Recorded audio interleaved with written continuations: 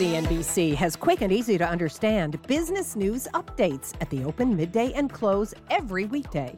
Markets, money, and more from Wall Street to Main Street. I'm CNBC's Jessica Ettinger. Follow and listen to CNBC Business News Updates wherever you get your podcasts. Hey there, we're live at the NASDAQ market site in Times Square. We've got a big show for you coming up. These guys behind me getting ready. While they're doing that, here's what's coming up. The hottest stock of the year just plunged into a bear market. But if you own the name, Mike Coe has a way to protect yourself. Plus, that sums up the home builders, which just saw their worst losing streak ever. But the Chartmaster says the charts have gotten so bad, they're good. He'll explain. And banks, which kick off earnings next week. And Dan Nathan says there's one name that could run into trouble. He'll tell you how to profit. It's time to risk less and make more. The action begins now. And let's get right to it, because as rates surge this week, housing stocks got absolutely crushed. The XHB Home Builders ETF sinking for 13 straight sessions, its longest losing streak ever, now down more than 20% from its January high. This is a 10-year yield hit its highest level in 7 years. But the Chartmaster says the housing charts look so bad, they're actually good. Carter, take it away. Yeah, I mean, sometimes things get overdone to the upside, and obviously that could be the case to the downside. The actual S&P 500 home building index is down 32.5% over the past 9 months. You can see it right there. That's a fairly extreme give back from what was a euphoric moment. So this is the actual aggregate as constructed by Standard & Poor's, and there was euphoria, and I think this is the reciprocal. It's despair. So just as in principle, sometimes it's right to sell extreme strength, it is right to buy extreme weakness, something what we're talking about with GE. Let's move forward and put in some lines and some drawings. There is a well-defined trend line here for this index, and we've come down to it for the third time. And my hunch is that we are going to get a little bit of a bounce. So I want to play for that off the line. Let's look at it another way. We are also down to support, the level from which we broke out. Two ways to draw support, a trend line or again, a retracement to the breakout juncture. I mean, that's exactly where we broke out, and we've retraced the entire move. So this is the interesting thing. If you were to look at the end of last year, of the 55 iShares, that's a lot of ETFs, it was the best performer of 55 at the end of last year. Here it is. I've just given you the top three. Semis, of course, were in that group. Software. Number one. People loved it in December. Here we are 9-10 months later, and guess what? It's the worst performer. People loved it at the high. It turned out to be exactly the wrong thing to love. Guess what? They hate it now. It's probably not right to hate it now. My hunch is there's bounce potential, just as there was sell-off potential. So the ETF itself, it's 47 stocks, 527 billion. It's a mere 2% of the S&P. Let's look at the ETF that you can actually trade. We are so far below the 150-day moving average that I think you get a rebound here. So again, ITB, it's the iShares. I want to buy this for rebound. It's hated, but remember, it was loved at the exact peak. Sometimes it's better to take the road less traveled. All right, so Mike, what's the trade? Yeah, so this is kind of interesting because, of course, we have seen some signs that there's weakness in some sectors of the real estate market. I think New York, perhaps Los Angeles, San Francisco. Then you see that combined with something like rising interest rates. And you also see housing at maybe the peak of the affordability index there. So it's obviously very hard in those markets. But then you take a look at the constituent stocks of ITB, names like D.R. Horton, names like Lennar. And where are these guys actually operating? You know, for the most part, they're not operating in those markets. They're operating in places where there is still increasing housing demand, places like Texas, Georgia, North Carolina, and Florida. And the secular push, I think, for housing in those markets could continue to support home building. Amazingly, D.R. Horton right now has only recently achieved the same level of revenues that they had before the housing market crash that we saw. So going back to 2006, I think we can keep the trade really simple here, looking for a bounce. I specifically was looking out to January, the 34 calls when I was looking at this earlier today, $1.45. This allows us to be nimble. It allows us to roll into a spread if we should so choose, and to mitigate our risk to the downside in the event that what we're seeing right now is just the beginning. But I'm inclined to go along with Carter here.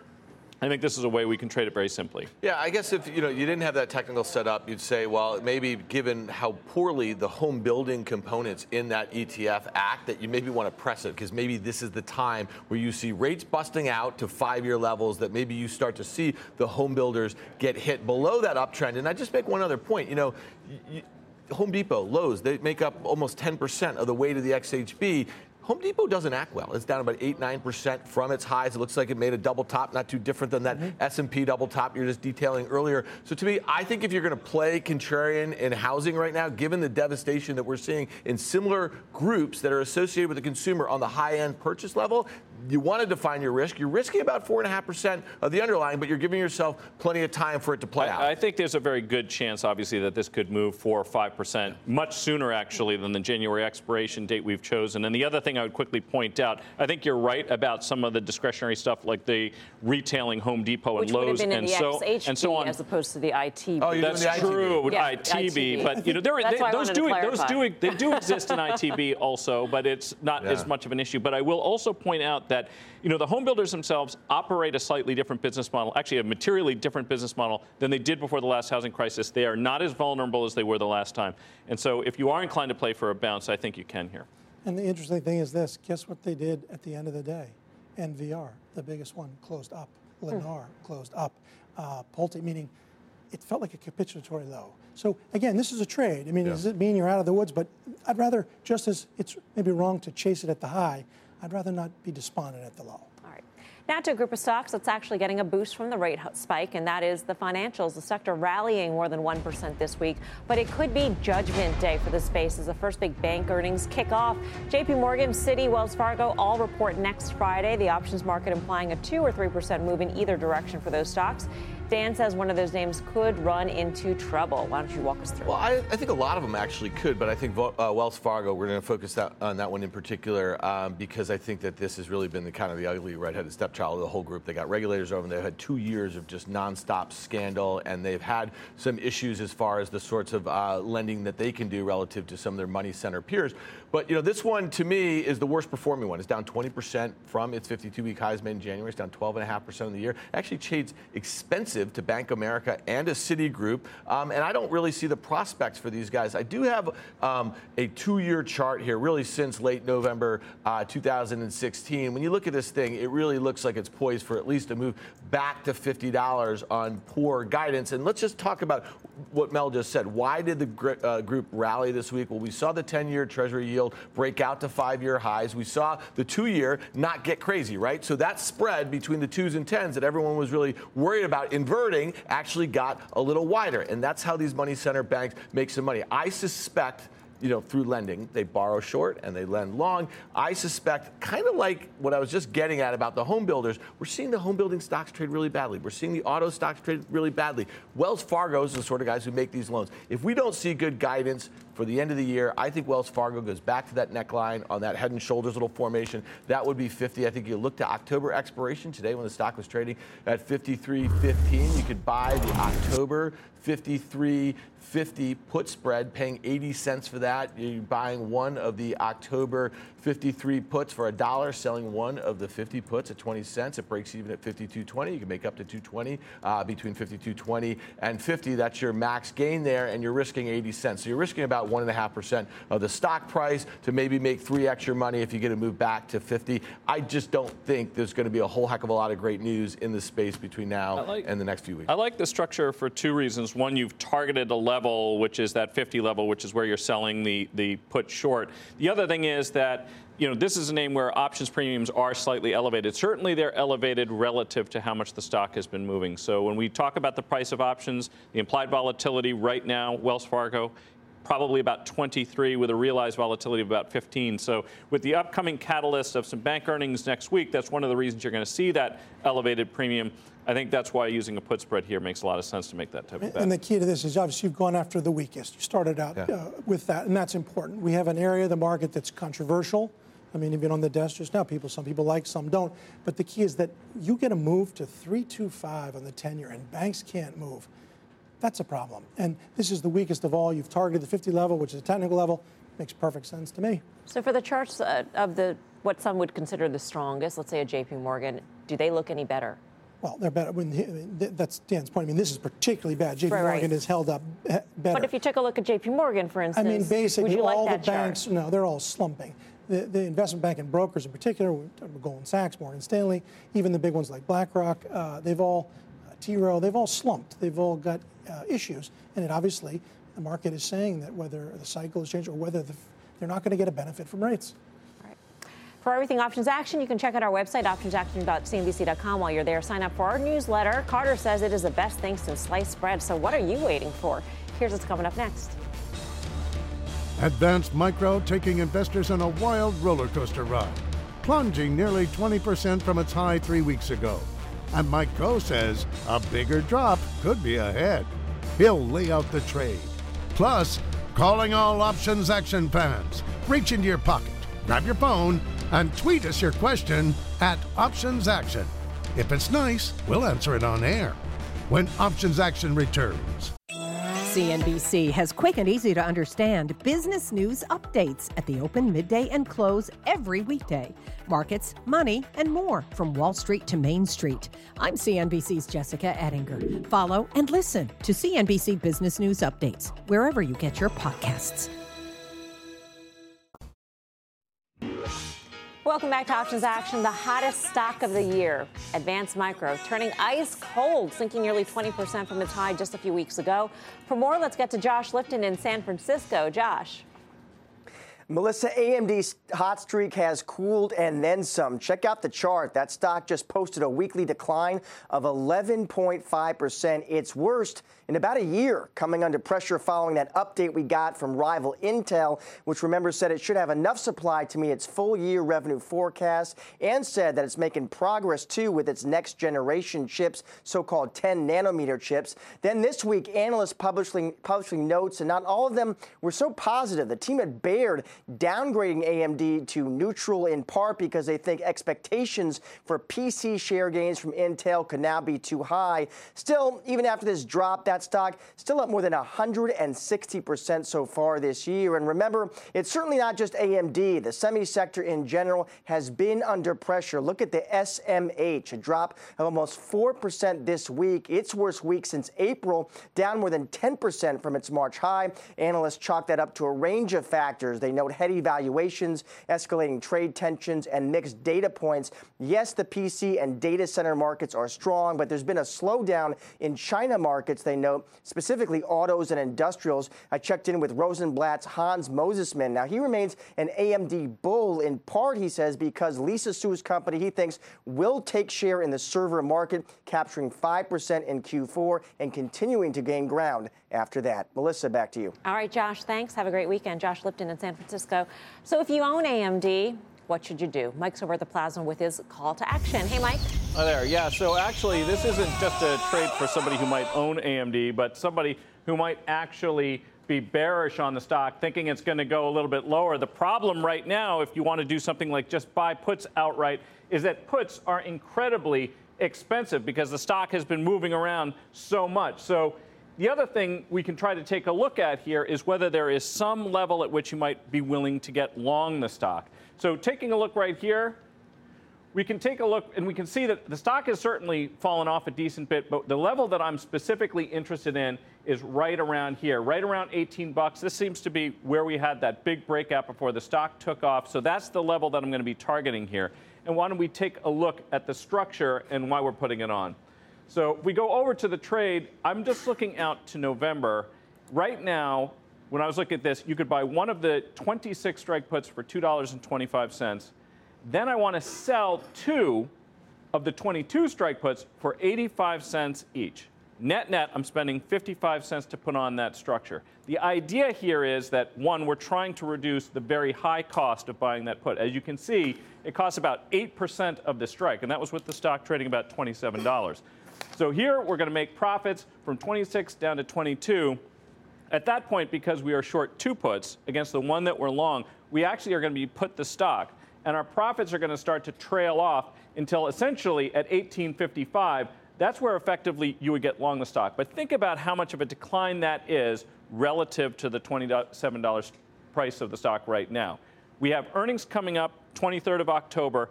The stock typically moves about 7 to 8% in the 3 weeks leading up to it and can move as much as 16 to 18% in about the 3 to 4 weeks that you've got until expiration after that time. So that's the reason we're looking at this, risking about 55 cents if it goes higher. But the whole idea here is to take a look at those levels and reducing the cost. And then finally, just taking a look at the probability. Because the stock's moving around so sharply, there's actually quite a high probability that the stock could hit 26 sometime between now and November expiration. The probability that it hits the strike that we're short, though, is significantly less, even though it is this volatile, even though we have earnings coming up. And then that level down around 18 bucks, which is where effectively you would get long the stock, there's actually a pretty low probability that you're going to see it down at those low levels. So the idea here is to make a bearish bet, keep our premium down, and focus on these probabilities to basically give us a better chance of success. What do you think of this trade? So you started out by saying, if you're long the stock is something against it. I actually really like this trade because Mike just laid out that 25.45 down to 18.45. That range is so massive. So if you were to put that on as protection against a long that didn't cost you a whole heck of a lot, I like that. And under the worst case scenario, you'd put the stock basically down below that $22 strike price. To me, that makes a whole heck of a lot of sense, and especially in a name like this that's up 150% on the year. So I like this trade against the long if you're looking for some protection near term, or in worst case scenario, kind of taking a little premium. I think one principle that's important, obviously, when a group is strong, semis were stronger than almost anything over the past 2-3 years, and then the group stumbles, a holdout ultimately succumbs too, right? So that this stock was resisting the weakness that's been in effect for basically the past 6 months. And now finally you're seeing it in NVIDIA, you're seeing it in AMD, and the bet is that it's lower from my point of view. I would say 20 bucks is what's coming.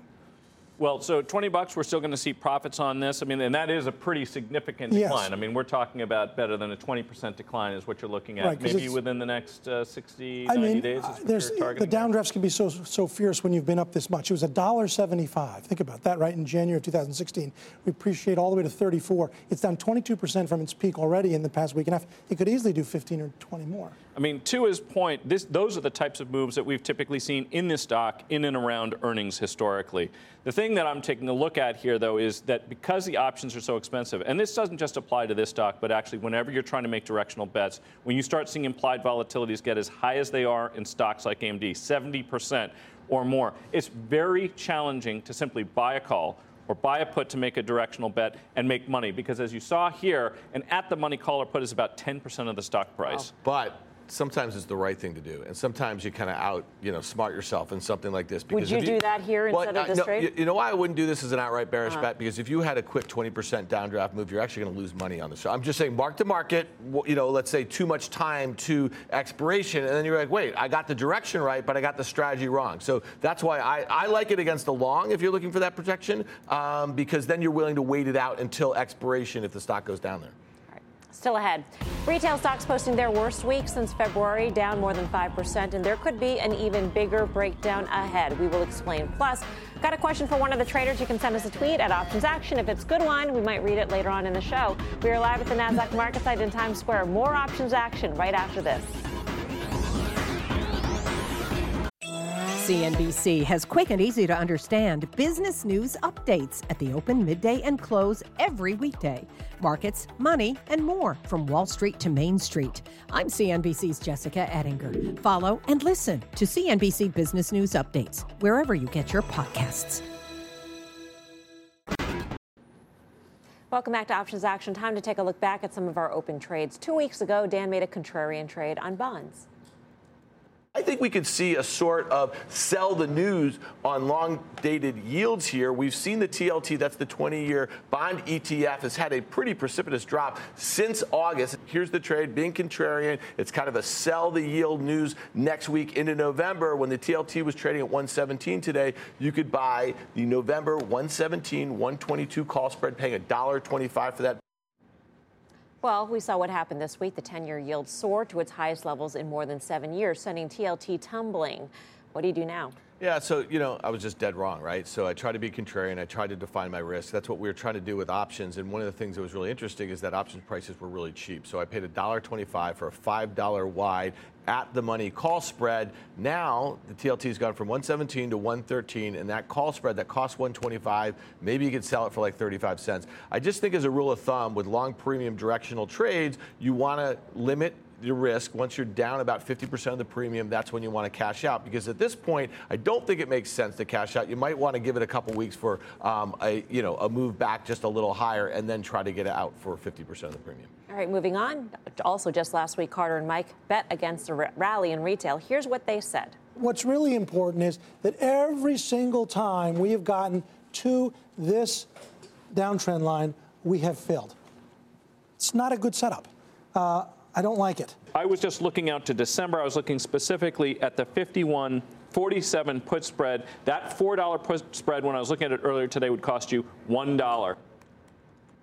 Nice call. Retail stocks plunged to a 4-month low this week. So what do you do now? Mike, what do you say? Right now, that put spread, which was $1 then, is about 210. I actually still think there's some further weakness ahead. I would be inclined, though, to close this trade and roll down the strikes. Right, so this was so aggressive to the downside, and it's such a popular area of the market. It was at all-time highs, as was the market itself. In principle, there should be follow-through, so I want to stick with it on the downside. All right. Up next, we got your tweets and the final call. Time for a tweet. Jeff asks, what is your best recommendation to begin dipping your toes into the world of options? Professor Coe. Well, you're starting out well. Watch this show every Friday. Secondly, I would pick up my book if you can, The Options Edge. And finally, usually the most common first trade for options traders is selling covered calls against stocks they own. Dan loves that book. It's his favorite I do love read, that right? book. It's great. No, absolutely pick it up. Time for the final call now. Carter Braxton Worth. Home builders, so bad they're good, playing ITB on the long side. Mike Coe. Buy calls in ITB. Dan. Yeah, so if Wells Fargo reports next week, 25% of the way to the XLF. If you don't want to play a single name, I think you can play XLF puts into next Friday. Again, the name of your book, Mike? The Options Edge. Very good. That does it for us here on Options Action. Check us back here next Friday at 5:30 p.m. Eastern Time. Meantime, don't go anywhere. Mad Money starts right now.